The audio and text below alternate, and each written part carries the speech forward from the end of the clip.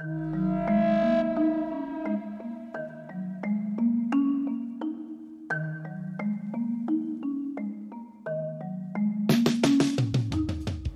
to our 28th episode. Today, me and Steffi are joined with Russell, a YouTube content creator under the channel Uno Juan. That's UNOJUAN, who is also gaining recognition not only in Phuket but also all around the world for his Abandoned series, where he ventures on places which are dangerous, mysterious, but also marvelous under the eyes of some.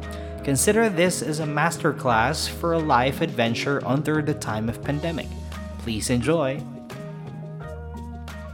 Hello everyone, I'm Russell. Right now I'm a YouTuber, so I create contents regarding culture, live travel here around Phuket. Since this lockdown, I'll do whatever I can to share whatever I can to share with you guys today. So yeah, far away. And yun pala, I'm inviting everyone to please check out my YouTube channel. It's Uno Juan. Just type in UNOJUAN in YouTube, so you can check out my channel, and please consider subscribing so you won't miss any of my videos. Actually, my videos are right now. I'm doing a content about. I actually did a series about abandoned places here in Phuket. The reason why I did that because. Most people or most YouTubers or content creators, they do videos or vlogs about the tourist spots, the usual where tourists actually go, like temple, food, night spots, clubs, live music, something like that, beaches. Yeah, so of course, like to get away from those type of contents, I'm not saying they're bad, but they're actually good, but I want to be different. I want to offer something different on the table for tourists who are like adrenaline junkies. So I try. That's why I dive into abandoned places. It's actually exciting, guys. So and plus you gotta have the chance to explore places or be in places where no one else or maybe few have seen or stepped foot on. So it's quite a good experience, guys. Plus you're gonna learn a lot of history about the places, and yeah, it's unique experience. I invite everybody to check out my YouTube channel. It's Uno Juan. So check out my Abandoned series. Right now I am on my 24th episode. So I had a few more contents to be edited and to be posted soon. So please subscribe to the channel, guys. www.youtube.com/unojuan. Yeah, there you go. And my Facebook, sorry, my Facebook is Abandoned series. You can check it out, Abandoned series. That's it. Thank you, Marco and All Steffi. right. Ayun. So just go ahead and visit the website or the channel and the Facebook page. So yun nga, parang tulad ng sabi mo kanina, you want to delve in a very different realm or pathway. So parang kailan mo to sinimulan? Nung bang create mo yung Uno Juan na page, parang andun na agad yung vision na okay, ganito yung content na gagawin ko, or nakatambay na dati yung Uno Juan, then tsaka na lang sumunod yung Juan? Kailan ba nagsimula yung Uno Juan na page? Way back, I think maybe 2 years ago. Like, nakatambay lang siya, and I decided, naglalagay ako ng mga contents every now and then, but not seriously because I still have a job before. So, nag-focus lang ako medyo nung I started to go out of Phuket for my visa runs. So, I myself, I'm going to places, why not make a video out of it? So something like that, just to remember the places I've been to for visa runs. Yeah, because we visit Singapore, we visit Malaysia, like KL and some stuff, like some other places. So I said, why not make like a travel video / because I'm traveling literally. So before my visa runs, I try to research on places, and I try to touch on topics that I want to shoot before I go to those visa runs. And yeah, like where to eat, authentic this and that, something like that, the usual. And then I get of making same contents like everybody else doing. So good thing that's why I can say na itong lockdown na to is I think it it's positive. It has a positive effect on me. I'm sorry to say this, but parang nagustuhan ko yung lockdown sa akin. I was forced, I was forced to think outside of the box because I was in my comfort zone before na ito lang gusto kong gawin, ito lang, ganyan, ganyan. So, nung nag-lockdown, nalimitahan na yung mga pwede nating puntahan, so you cannot go out of Phuket because of your restrictions. So, since I can travel around Phuket, yun na, but may hilig na ako sa mga scary places, before, adik ako sa horror movies, lahat na yata ng horror movies talagang, oo, kahit series talagang tatapusin ko. So, why not? Sabi ko ganun, mag-isip ako ng ibang content. So, yun, pumasok sa isip ko yung abandoned places. And thanks to Steve Ronin, he's also Filipino. So, he also do this, but in a bigger scale. He literally traveled the world, kung saan-saan talaga siya nagpupunta with big names on in this niche. So, yun, nakuha ko yung inspiration sa kanya since nag-try ako before na mag-search about abandoned places in Phuket. I haven't searched any. I wasn't able to get anything. So, why not start here in Phuket, sabi ko. Ayun, nag-research ako. First, it is hard to do research about abandoned places because you cannot, see anything. You cannot find anything on the internet. And urban explorers, they don't put the locations. Never ka. Kahit si Steve Ronin, nagtanong ako before kasi meron siyang in-explore dito sa Phuket. And tinanong ko siya, I got some replies but not the locations. And he said, please do your research. Ganito, ganyan, kasi hindi namin sinishare talaga unless kilala kita. Sabi ganon. So I did my research. I opened Google Earth. And everything went from there. Ayun, so if you search Google Earth and you can see places or you may makita kang makikita mo naman vast yung spot tapos biglang may isang infrastructure doon. Just say, have the guts and the courage to check it out. Who knows, it's a pot of gold or maybe just a pot. So fun, so good, bro. Ayun eh. So when you started, ano yung parang, okay, you said talagang sobrang gusto mo ng mga horror movies, yung mga scary places. So yun nga, it's scary. Parang, kinonsider mo na yun agad when you started na, ano yung kinatatakutan mo talaga when doing these videos when you first started? Okay, it's scary nga. So ano yung nakakatakot para sa'yo? Well, nung una, honestly, wala akong kinatakutan kasi gusto ko yung gagawin ko eh. But then, those fears, yun na lang, it came to me in the middle of, exploring places like my second episode, that was, I think, the abandoned LGBT nightclub. I nearly died on that exploration because it was pitch dark.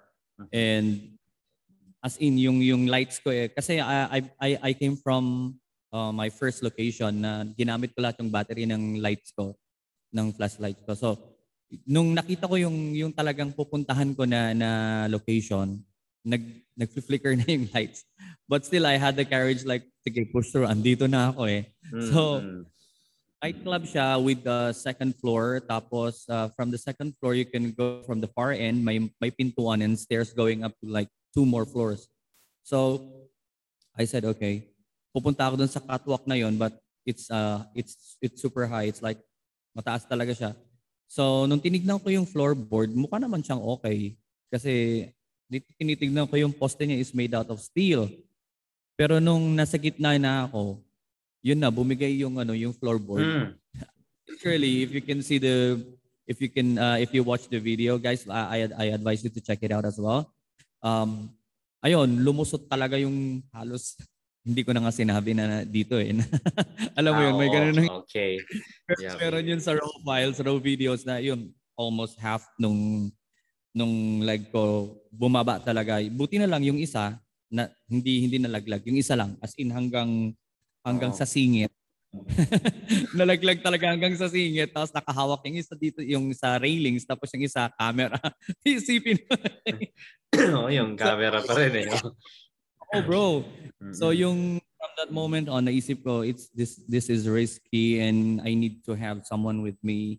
So actually, second, yung mga ghost, ganyan, hindi ko pa talaga siya naisip na scared sa akin. Ang naisip ko is yung risk na pumunta ka doon mag-isa and then may mangyari sa'yo, walang makakalam since it's abandoned place. So, di ba? Enter at own your risk. Baka maging ano mo na yon, maging himlayan mo na. so, so yun yung mga kinatakutan ko lang. Tapos later on, yung iba na, yung mga homeless people occupying the place. Ayun rin, Steffi? I have a question. Ay, sorry yan. 'Di ba andun na yung thrill ng adventure na na-experience mo siya and nasa-share mo siya sa viewers kasi syempre sa panahon ngayon, lalo na dito sa Pilipinas, hindi nakakalabas talaga mga tao. So, anong naging driving force mo behind that to continue what you were doing? Kasi syempre delikado siya and at the same time thrilling din siya, experience siya. Pero I wanna know, out of curiosity, what's the driving force behind all this? Yung nagpo-push sa'yo na mag-continue. Kasi yan, katulad yan, na-aksidente ka na pero go ka pa rin.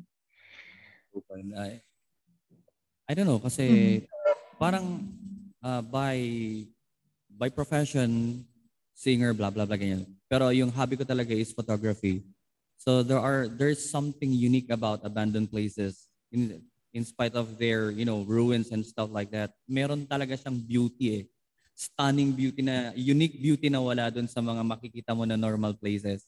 Like siguro yung ang isang driving force sa akin is first, of course, the content, and second, I like what I'm doing, and the third one is the epic photo that you can get out from pag na-reach mo yung destination mo na yun, and yung experience na hindi lahat ng tao nakakapunta doon. So yun yung parang naging driving force ko kasi exciting siya hindi siya boring So kahit mga videos may umaabot ng 1 hour, andun pa rin it will keep you at the end of your seat kasi exciting siya. So ano kayong mangyayari after dito? Ano kayong meron sa behind this door, parang ganon. So yun. Actually may isang positive na outcome itong ginawa ko kasi I was an aspiring filmmaker, a cinematographer. So yeah.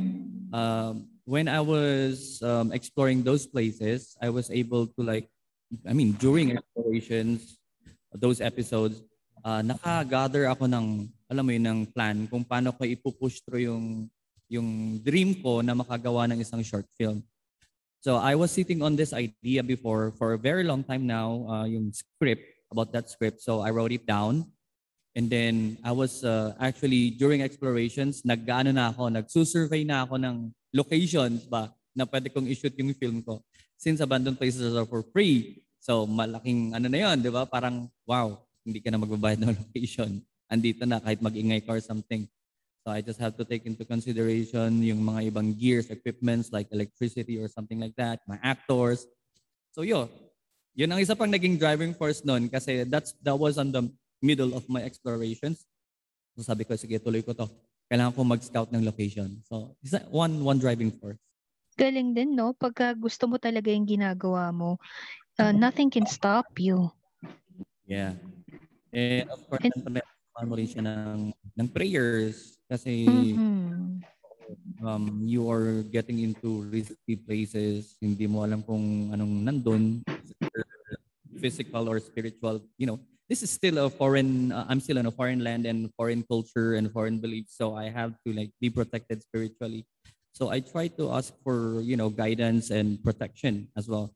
So kasi yung mom, she's a pastor. So I try to be prepared and be protected physically and spiritually. So yun. At saka para wala akong maiuwi sa bahay because I believe in that too. So since I've been watching a lot of scary stuff, yeah, like yung biglang didikit sa'yo, mag-attach sa'yo yung mga spirits. It's hard to explain to people, but when you believe something like this, you have to be prepared, So yun, ayokong ma-attach spirits na nakastay doon kasi most places like abandoned places, they've been there for 20, 25 years, 50 years. And most places have dark histories, like plane crash, people hang themselves. Marami akong mga ganong na experience na abandoned places. So, meron din some, baka tatanungin nyo, do you have any experience like ghosting, something like that? Yes, meron po, but honestly, during the exploration, wala akong naramdaman, but my friends say, hey, please watch your video, this timestamp, panoorin mo ulit siya over and over. Ayun, pinanood ko siya, oh my gosh, meron nga. Ayun, so, yeah. Just in And case. you go alone, tama po ba? Mag-isa po kayo nung una, no? Oo, yung mga first explorations ko mag-isa lang ako. Because I never thought. Wow. Mhm. Hindi ko lang ma-imagine yung feeling na, syempre adventure yan, pero parang habang nandun ka, it's very thrilling also. Pero yung paano pagkaka-encounter ka ng something very interesting, like something creepy or perhaps you meet a person there, mga ganun. May nami-meet po ba kayo ng mga tao dun? Yeah, yung mga last explorations ko meron na. Tapos, actually, yung mga creepy na yun, hindi ko masyadong kinakatakutan yun eh. Kasi yung una, hindi ko sila nakikita. And then, second, hindi naman nila ako mahahawakan. So, ang kinakatakutan ko talaga is yung mga people, na tumitira dun sa mga abandoned places, yung mga nag-spot, especially yung mga people doing drugs. We've encountered 4 properties, 4 abandoned places na may mga traces ng drug, ginawang drug din yung lugar, makita mo mga paraphernalias nila, ganyan. So, Oh my. yun yung mga risk ng pagpunta sa mga abandoned places. But aside from that, it's really thrilling, and most people won't dare, go with me, but there are some still na yung mga adrenaline junkies nga. So, at saka right now, meron na akong local na researcher. So just in case we meet somebody there na local din, so may makikipag-usap ba. And it so happened, I was so blessed nga kasi this guy, he trained for a lot of things like self-defense. He has a black belt in this, and a training experience with first aid, Red Cross, basic water training, something like that. So alam mo yun, mas naging panatag ako sa mga explorations namin kasi I know na hindi lang ako protected spiritually, so physically na rin. So nagkaroon ako ng plus in-encourage ko rin siya na gumawa ng channel niya, na gumawa ng page niya para hindi sayang yung pagsama niya sa akin. So yun. Meron na siyang Facebook page. It's going there. Nag-start na rin siya. Yung page niya is Blackbeard Explore. Yan. Galing din. Tsaka parang mas prepared na kayo sa mga kahit anong situation na pwede niyong ma-meet. Yeah, I would like to think na mas prepared kami, pero nung nagsama kami ng isa pang content creator, he's American. So, sabi namin, sige, sama ka sa amin, collab tayo. Nag-explore kami yung abandoned boat. So, tinatawanan niya kasi nawala kami nung hinahanap namin yung location. As in, kasi we just followed Google Earth. And alam mo naman, abandoned places, pag nakita mo yung location, andito lang siya. Pero pag pupuntahan mo, napakalayo pala. Tapos hindi mo alam, may river, may water na kailangan mong daan and something like that. So tumatawa siya. Sabi niya, hey, I thought, I didn't sign for this. Sabi niya sa akin.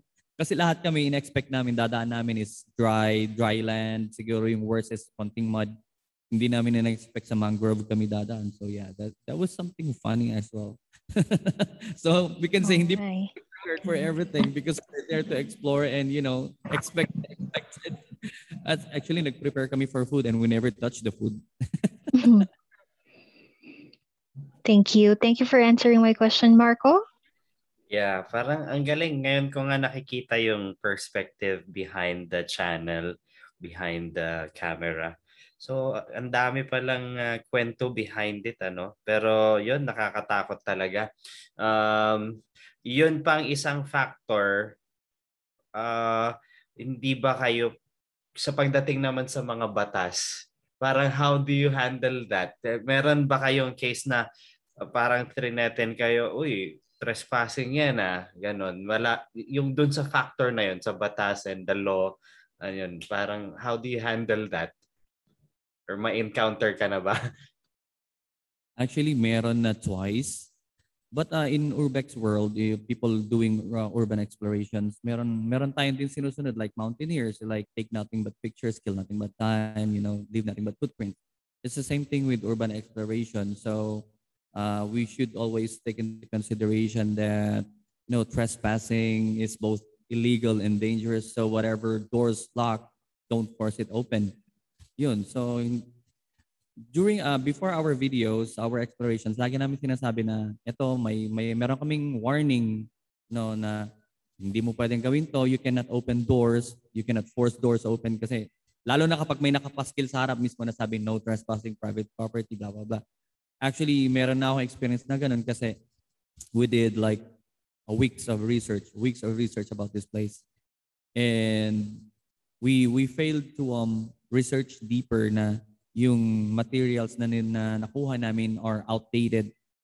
So when we reached the place, when on the exploration day itself, we went there, and wow, we were shocked. Like the whole property was blocked. Meron na siyang napakataas na bakod, and then meron na nakapaskil doon na no trespassing. Actually, my researcher, he tried to like go around the property, but I said, yeah, we can climb on that one, but it's trespassing. Who knows? Baka nilagay nila tong spot na to na madaling akyatin tapos may camera dun sa likod. So I said, hindi namin pwedeng i-risk. Yeah, we still take into consideration, lalo na sa akin na I'm still in a foreign country, so I don't wanna break any rules with this hobby kasi napakagandang hobby nito eh. So kapag na-restrict na or nabigyan siya ng mga ma-implementan ng rules, kaya as much as possible hindi kami nagte-trespass. So wala kaming i-break na rule in short. Tama nga ang hirap foreigner pa naman tayo. And nakakatakot makulong dito sa foreign land. Ayun, how do you handle naman yung, of course, siguro may mga family members ka, your wife, na parang, how do they, what's their reception about what you're doing? Are they fully supportive or parang every time sinasabihan ka na wag na? How do they receive this particular hobby of yours? Sa wife ko and my daughter at first, syempre, oo lang naman sila and magsusupport siya, di ba? But then deep inside, na, sigurado ka ba dyan? Napaka-risky niyan, especially pag during my night explorations. We do explorations like 9 p.m., 12 midnight. Kasi nga, there are places na hindi namin pwedeng puntahan ng daylight. Ayun, syempre parang at first medyo pa siya, hesitant akong payagan, but then nung in-explain ko na ganito, safe naman ako, kumuha na ako ng kasama ko. Then sa wife ko, she started like supporting me 100%. And ayun, actually malaki rin yung sacrifice niya whenever I go explorations because sometimes maalis ako like 6 hours, 7 hours wala ako sa bahay.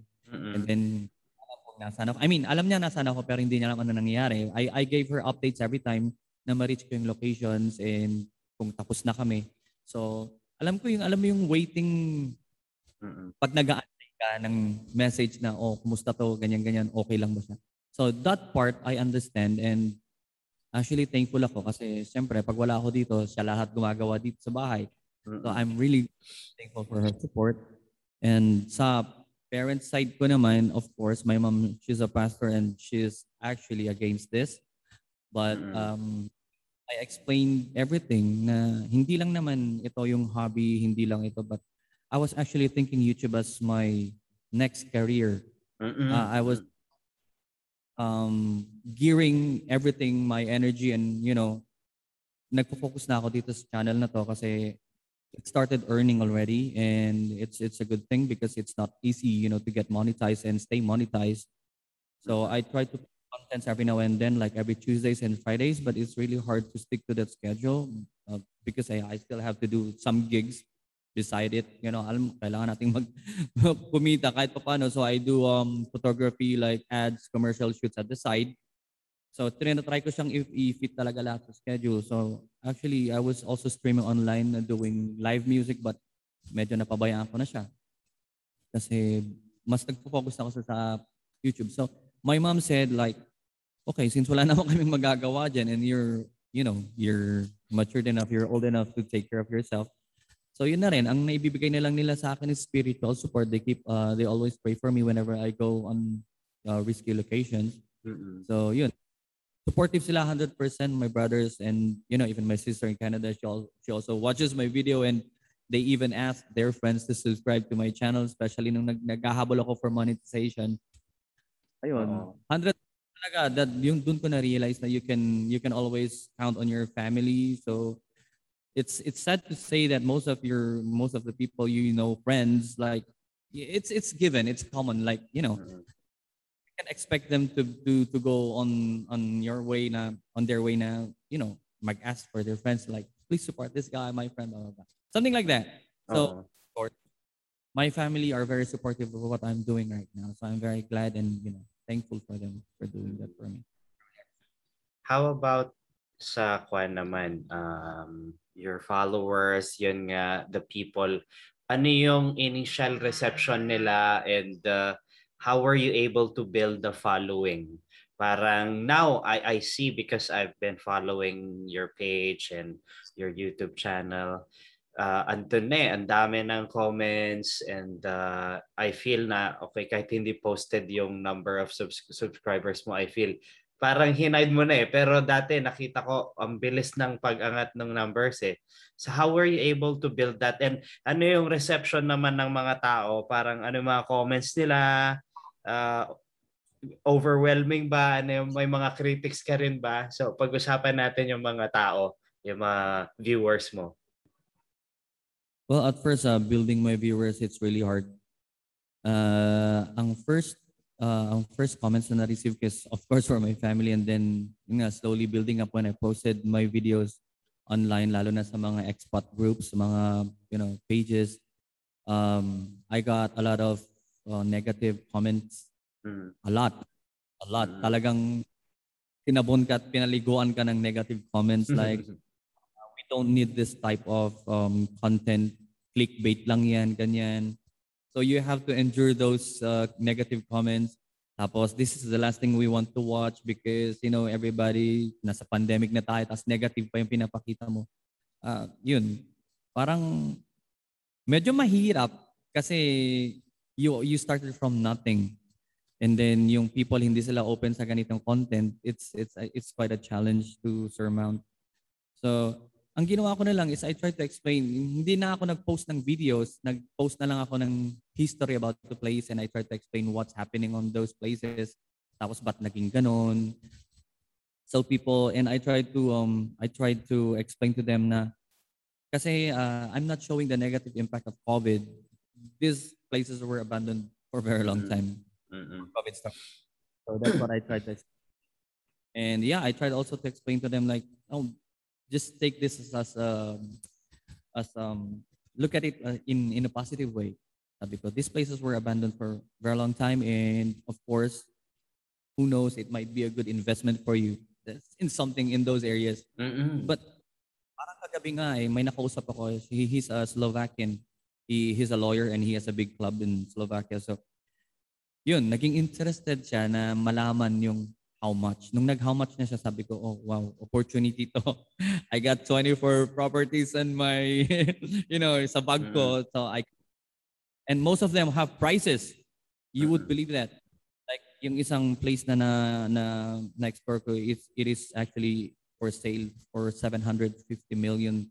But then going back to your question, yun nga, trinay kong in-explain yung content ko and I tried to look for a niche na yung talagang yung mag-a-align dun ba sa we have the same thinking about or yung same so dun muna ako nag-start.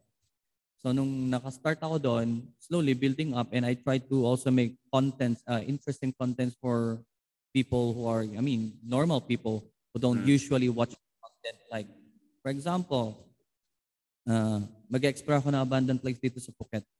And then alam ko ipopost ko siya sa Phuket expats where a lot of people from different countries So ang ginawa ko, since interested sila sa nightlife and update about COVID and places like that, nag-explore ako ng abandoned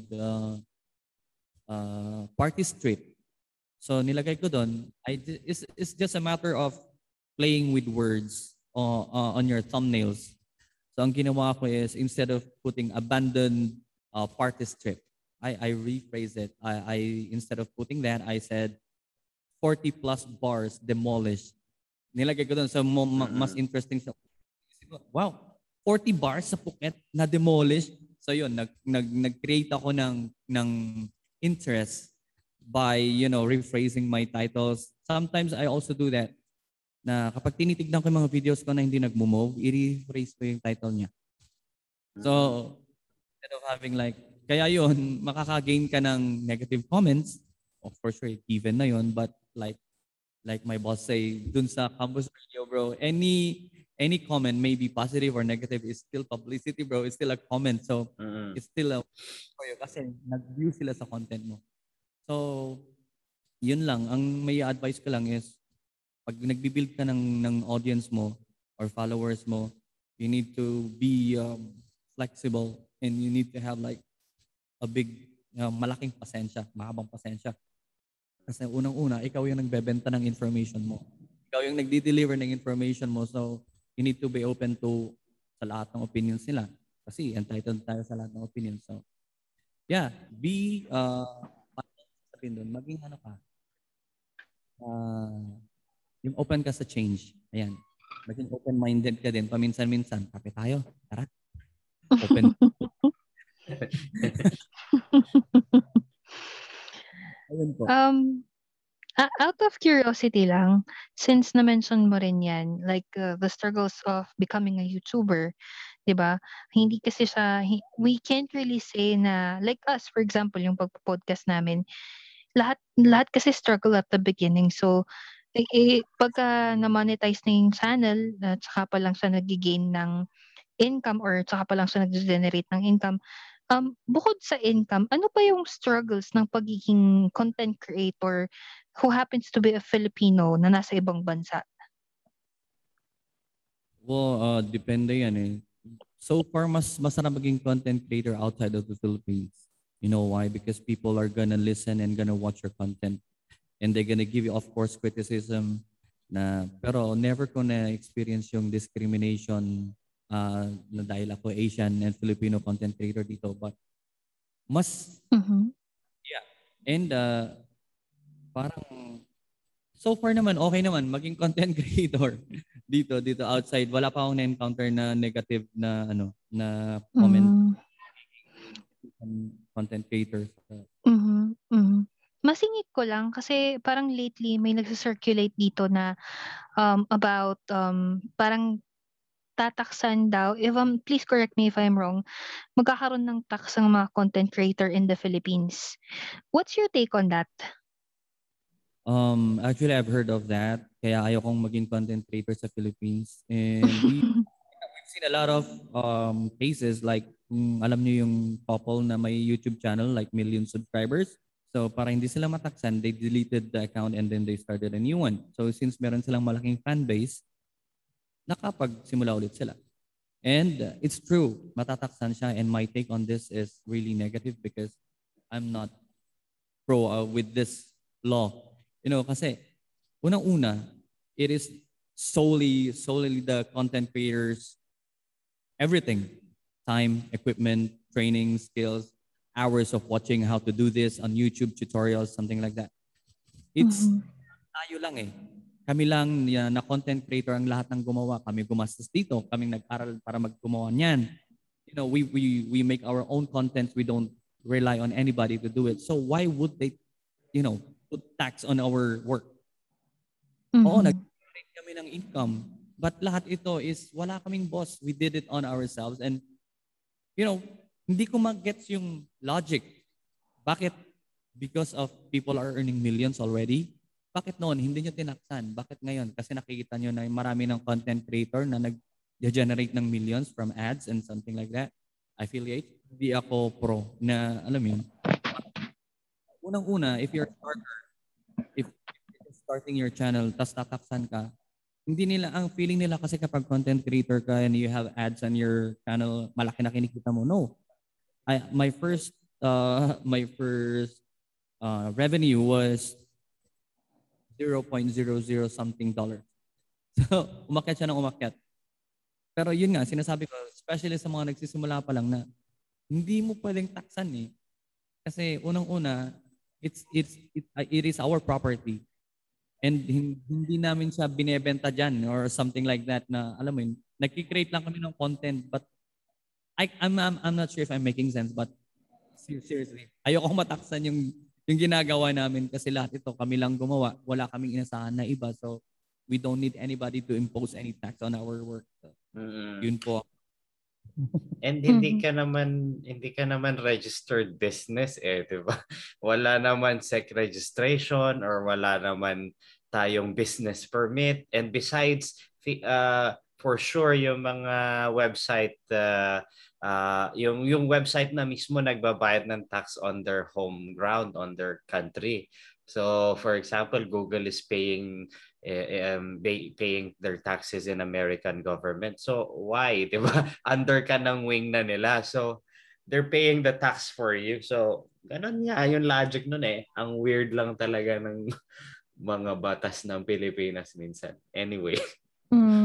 Go ahead, It's a Steffi. very sensitive It's a very sensitive topic to begin with, pero I think I can agree with the both of you kasi ngayon lang naman yan eh, bakit noon hindi nila naisip yan? Kasi dumadami ng content creators, 'di ba? In addition to that, sa sinabi ni Marco, yun nakalimutan kong ibanggitin. When you sign up for a YouTube partner, meron doon na tawag dito, matataksan talaga kami from YouTube. Tinataksan kami ng YouTube by the American government. Meron silang 25% tax. So nakukuha namin tax na yon, nataksan na kami from YouTube na. Sila na nagtanggal ng tax. So kapag tataksan pa kami sa Pilipinas as content creators, ano pa, di ba? Parang talagang sumausaw na lang sila sa grasya eh. Ang hirap eh, may hirap tanggapin. So kailangan din talagang malaman ng lahat na hindi ko mo YouTuber kaya mayaman ka na, ganyan. Marami Tama. hirap, and then hindi lahat na actually yung ang main nakita ng ang YouTuber is not from ads kasi ads is a small portion. Ang malaking actually ang kita talaga diyan is yung mga endorsements, sponsorship, affiliate marketing, something like that. You sell something on your page, tapos bibigyan ka nila ng link, tapos meron kang kita or percentage from that. Parang isang sponsor ko, just promote ko na rin, Create Neons. They sponsored my channel, so they sponsored me some neon lights. Pwede ko rin pakita kung meron pa tayong next episode. Pwede ko ipakita yung mga sponsors na gano'n. Ayun, in-sponsor nila yung channel ko, and then kahit ano mabenta ko na product nila from my channel, from my link, meron akong percentage. Ganon din sa ibang products. Like, for example, magbebenta ako ng shirt ko nasa Lazada, nasa Shopee. Doon, ilalagay ko yung link sa pag-clinic na yun. Doon kami kumikita sa promotions and sponsorships. Interesting. Ayos nga yan, ano? Parang it's nakaka-amaze yung sinabi mo kanina na you're choosing this path na as doon na papunta yung career. Parang good, ang ganda. I hope na parang mag-flourish pa yung channel mo. Ano pa ba, Steffi? May mga idadagdag ka pa bang katanungan? Video editing. Kasi a lot of people, 'di ba, nanonood lang sila ng YouTube content, for example, finished product na or natapos na eh. All the hard work has been done after uploading the video. So, ano yung mga challenges na encounter mo? Let's say, 'di ba, lumalabas ka, you bring with you your camera, your microphone, and then mag-edit ka pa. From filming to editing, ano yung mga challenges na nai-encounter mo?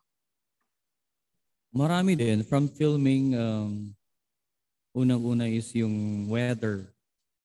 So pag pumunta ka doon, tapos dala mo yung equipments mo, syempre, kailangan mo i-take into consideration, moist ba doon, medyo maulan ba, something like that, maputik.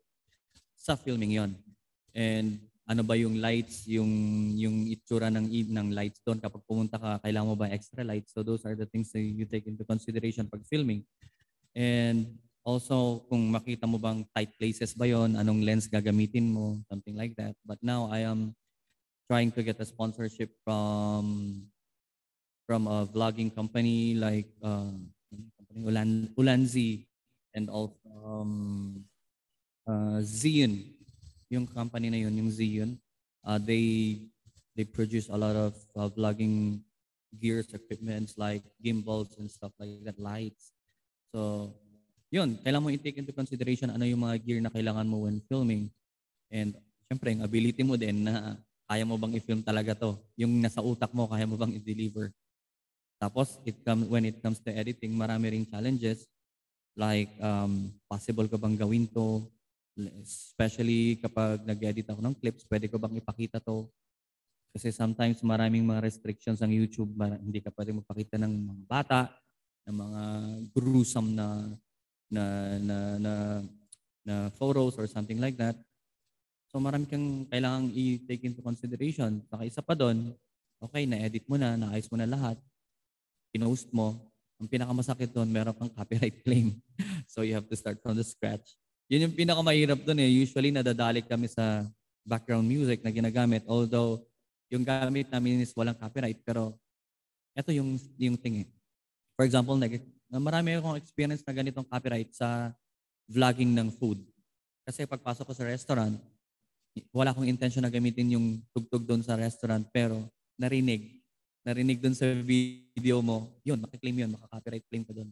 But then, since hindi intentional yung copyright claim, hindi affected yung YouTube channel mo kasi you only have 3 chances. Kapag naka 3 strikes ka na, madidelete na yung account mo.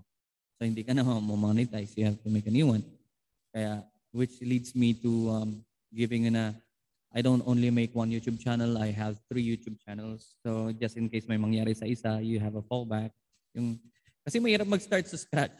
So since I'm a filmmaker, I consider myself like, aspiring filmmaker. So gumagamit ako ng mga equipments na ganito, and of course, I'm buying it. Ang ginagawa ko, pag nabibili ko siya, ina-unbox ko siya, pinifilm ko pa rin. So meron na akong unboxing channel. Tapos after that, may unboxing channel na ako, di ba? I'm going to use my equipment, gagamitin ko siya, aaralin ko, gagawa na ako ng tutorial paano gawin to. So, meron ka ng 3 channel. After nun, meron ka na ring photography channel. So, you can make maraming channel kang magagawa. Kapag, if focus mo lang yung sarili mo kung ano yung talagang gusto mong gawin, saka, I always think, lagi kong iniisip na you should work smart. So, since gagawin mo na rin to mag-unbox ka, i-shoot mo na. I-shoot mo na, di ba? I-post mo, gawa ka na ng channel mong isa. O since gagamitin mo to, aaralin mo paano gawin yan, shoot mo na rin. O mayroon ka ng tutorial channel. Something like that. So lahat ng gagawin mo is, meron kang mapapakinabangan mo ba? Hindi siya magiging waste. Yun. So, yun. Ang galing din eh. Ang galing talaga ng diskarte ng Pinoy, no? Siyempre. I think napaka-smart ng strategy na ginawa mo kasi tama nga naman, gagawin mo na rin lang para hindi ma-put to waste yung effort mo. And para kang nagkakalat ng eggs mo in different kinds of basket, parang ganon. Ang galing lang. Marco, thank you for answering my question. Tama, napaka-efficient na gawain ng gano'n. Nakakapulot tuloy ako. I am getting more and more interesting to watch your content kasi I think this is hard work. Actually, and yun nga, na-discuss din niya na hindi siya madali. Yun, also nabanggit din niya na hindi porket YouTuber ka, ibig sabihin marami kang income kasi marami ka ring effort sa ginagawa mo. So, I think it's a matter of appreciating then the hard work of the content creators kasi tama nga naman, you cannot please everyone. Pero as long as, ayun nga, magko-comment sila ng negative sa channel mo, pero nag-comment pa rin naman sila, nanood pa rin sila, di ba? So, parang win-win situation siya. And ang maganda pa dun is, nakapag-explore ka na, and it's not like the typical exploration na like, ako, for example, magta-travel ako, kung pupunta ako kung saan-saan. I'm doing something that everybody does. But you're not doing something that everybody does. That's why it becomes very unique. And you're risking your life for this type of adventure, I think it's very interesting. So ako na curious lang talaga ako, and I want to look forward to more content coming from you kasi this is something that a lot of people has, I don't think a lot has done this type of content. And for me, I find it very interesting. Ito naman sa akin, parang uh, yung sa akin talaga, nakikita ko nga yung film influence pagdating sa mga content ni Russell. Kasi talagang yung engaging siya, totoo, Steffi, pagka na-watch mo yung mga contents, grabe. Talagang andun yung film concept Kaya siguro, yun nga, you're a filmmaker, hindi lang talaga aspiring. Kasi talagang may flow makikita mo. And yun, parang nai-inspire din ako. Kasi ako, gumagawa lang ako mga short clips. Pero parang tuwing naririnig ko nga ito, now that we have this episode, yung takeaway ko is talagang I'm trying, I need to push myself then to make it. I'm not thinking of doing a proper YouTube channel with thumbnails. Pero yung paggagawa lang sana ako, I mean with the proper professionalism and yun talagang pagbutihin ko na gagawa na nga rin lang ako. So this is a really good episode. Ang dami natin takeaway sa mga sinabi ni Russell. And yun nga, I encourage everyone to go ahead and check out his channel. Ayun. So, I think we're good. Pero any last words? Siguro we can end it with ano yung mga advice mo and last and parting words, Russell, bago natin i-end tong episode. Maybe same with the question of Marco. Parang what would you like to say to the people who have big ideas just like yours na nag-start ka ng ganito and then you've reached this far and you're still on the way to reaching the highest point of your career with YouTube. So yung ganun na lang incorporated with the question of Marco. Ilang bang oras to? Yung allotted dito sa parting words. Okay lang, go lang. Go lang. Sabi nga ni Marco dati nung nag-start tong mga isang oras lang sabi ko, isang oras, bitin to. Anyways, ang masasabi ko po sa mga nag-start is, if you have this idea and you really want to do it, go out and do it. Kahit anong mangyari, abutin mo siya. Kasi wala talagang imposible kung if you're gonna work hard for it. And bear in mind na when you are doing what you love, people are not gonna like it. But as long as you are not stepping on someone else's boundary, just go on and do it. Do it anyway. So sa mga aspiring explorers dyan, just go out and shoot. Sa mga gustong dive into photography, it's a beautiful art, guys. It's really relaxing art, nakaka-refresh yung art na to. It's a beautiful art and I invite everybody to do that. Kahit simpleng phone nyo lang, photo walk ka, maglakad ka, tapos shoot ka ng ganito. I started doing photography bago tayo mapunta sa YouTube na to. I started doing photography like, yung training ko is same like you, bro. Kapag sa words, languages, IELTS, something like that, you have to read, right? You have to enrich your vocabulary. Ganon din sa photography, kahit phone lang ang hawak mo, alam mo yung alphabet, right? It's ABC until Z.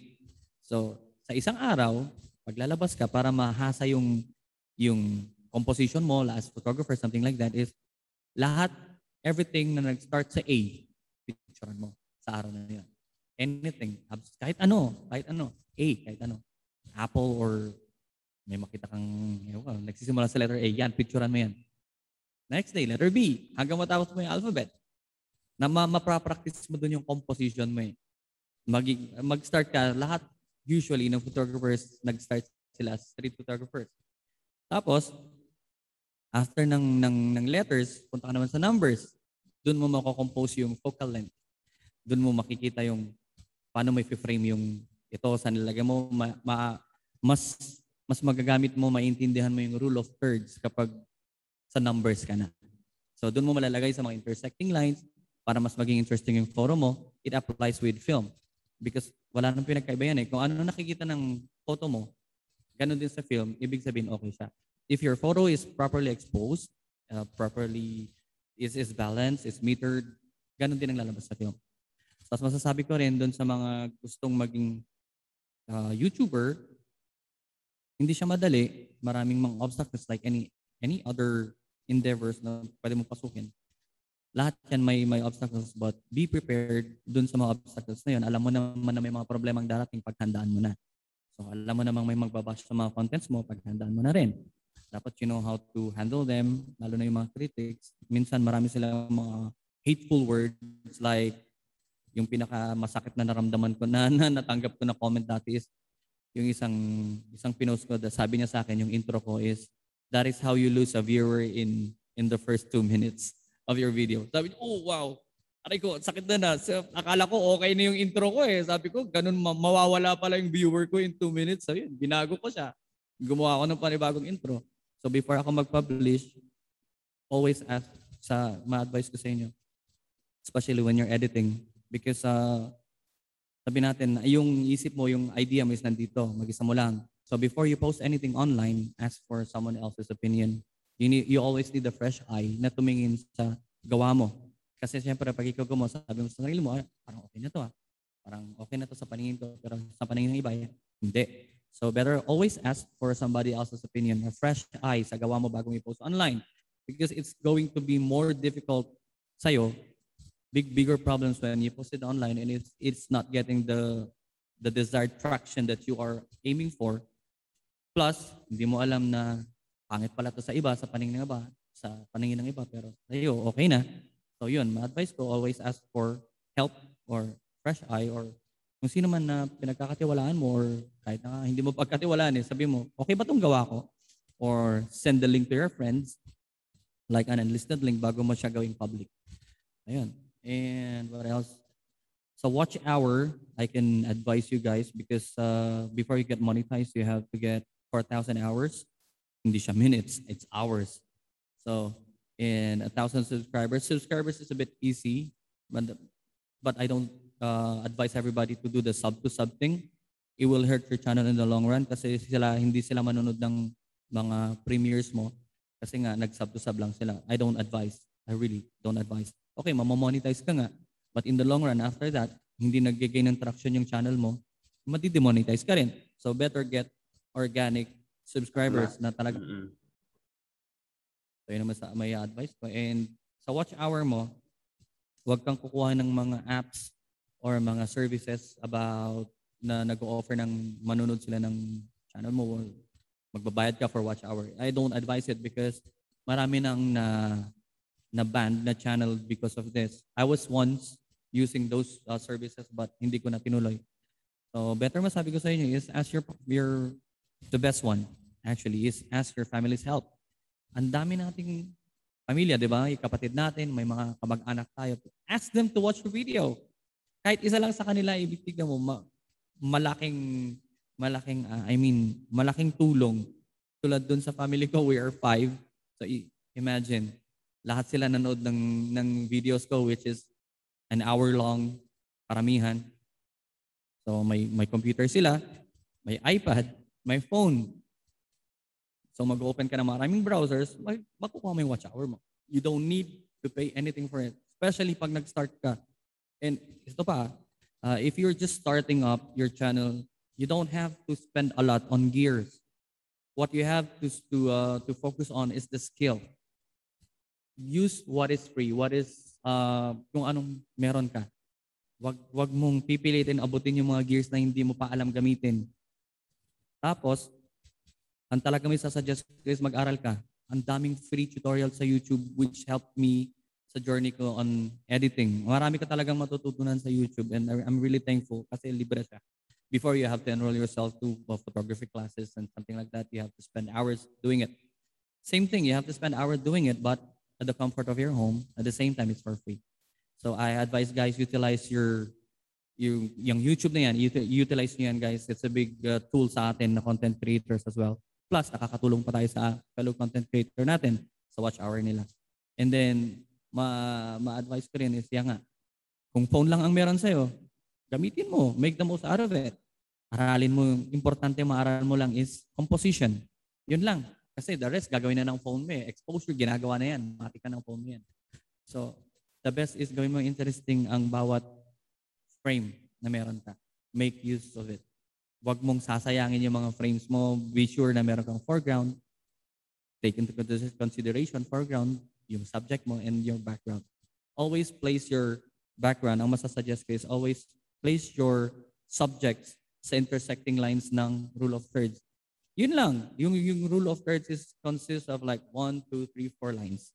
Kung saan nag-intersect yung mga lines na yun, doon mo ilagay yung subject mo. And I promise you, you will have a better looking film, better looking photos. Yun. And it will be more interesting kung sasama mo siya ng foreground. Kasi makikita mo, wow, ang ganda ng depth of field nito. Meron siyang relation dito. Tapos, well, as you go on, you learn about leading lines. For example, nasa sidewalk ka, di ba? Tapos may wall, may sidewalk, may poste, ganyan. Lalagay mo yung subject mo sa intersecting lines. At the same time, may leading line siya. So kapag nakita ng viewer yon, especially this is important sa thumbnails, ng YouTube thumbnails mo, pag nakita nila yung nag-grab kasi ng mata ng tao, yung lines. So talagang automatic yan. It's human. Yung, alam mo yun, pag nakita mo yung lines, kung ano yung dulo ng line, yung makikita mo. So yung subject mo, doon mo ilagay. Those are leading lines. It will help your photos, your thumbnails especially. And lastly, sa YouTube thumbnails naman, this is kaya importante siya is, ito yung pinaka-calling card ng video mo. So this is the first thing that the people or the viewers gonna see. So make it interesting. Marami akong mga nakita na YouTube content creators na ginagawang colorful, ganito, catchy talaga siya. Kasi yun nga yung pinakauna makikita ng viewers mo. So, yung iba, hindi, okay na yan. Minsan nga, hayaan lang nila yung nasa video. YouTube na yung mamimili para sa kanila. But na-fail nilang isipin na, ito yung calling card mo eh. Ito yung una nilang makikita, kaya first impressions last. Make it the best na photo, yung magandang resolution. Kung hindi kaya ng phone mo, gawin mo siyang simple. Mga masasuggest ko sa inyo, we have free applications for that. You don't have to buy it. I'm still using Canva. Are you guys familiar with Canva? Ayun. Yes. Super awesome app. At the same time, free. I'm still using it. Tapos, when you're doing a series, mag-stick ka sa font and style para sa series na yon. Don't go, na colorful dito, colorful dyan. Itong bagong episode ko na to, dapat ganito. No. Make it 2-point na uniform sila na madidipik mo, itong series na to. Kasi same font, same lahat yung mga makikita mo na uniform ba, merong classification. Yun yung masasuggest ko sa inyo sa YouTube, doing this. And it's a very good thing. Free siya, guys. Try nyo, Canva. I'm not sponsored or anything, but it really helped me a lot.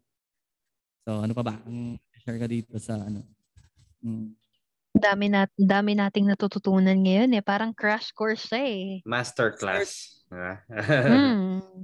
Masterclass nga, exactly. Ayun guys. So, ano ba? Yun lang. Sa camera naman, just think of the 3 important parts. Your shutter speed, aperture, and ISO. Yun lang. I-master nyo yun, the rest will follow. Yun. Thank you. Thank you so much sa mga tips. I hope may natutunan kayo sa na-share ko or may mapulot kayo. Kaya gawa tayo ng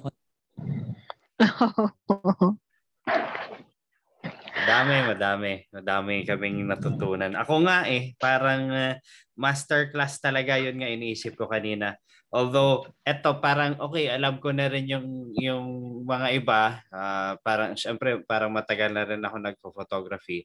Pero ayun nga, parang ang gandang exercise na naman inisip ko nga gawin ko yun yung alphabet saka kasi parang ang dumi ng composition ko rin minsan pero ayun nga, parang minsan kasi sa photography ko, hindi na ako nagtatanong. Isa pa yon na gagawin ko. Parang basta, okay na to. Ipopost ko na lang. Pero I fail to ask feedback from other people. And yun, parang minsan hindi ako nag-i-stick na sa proper composition.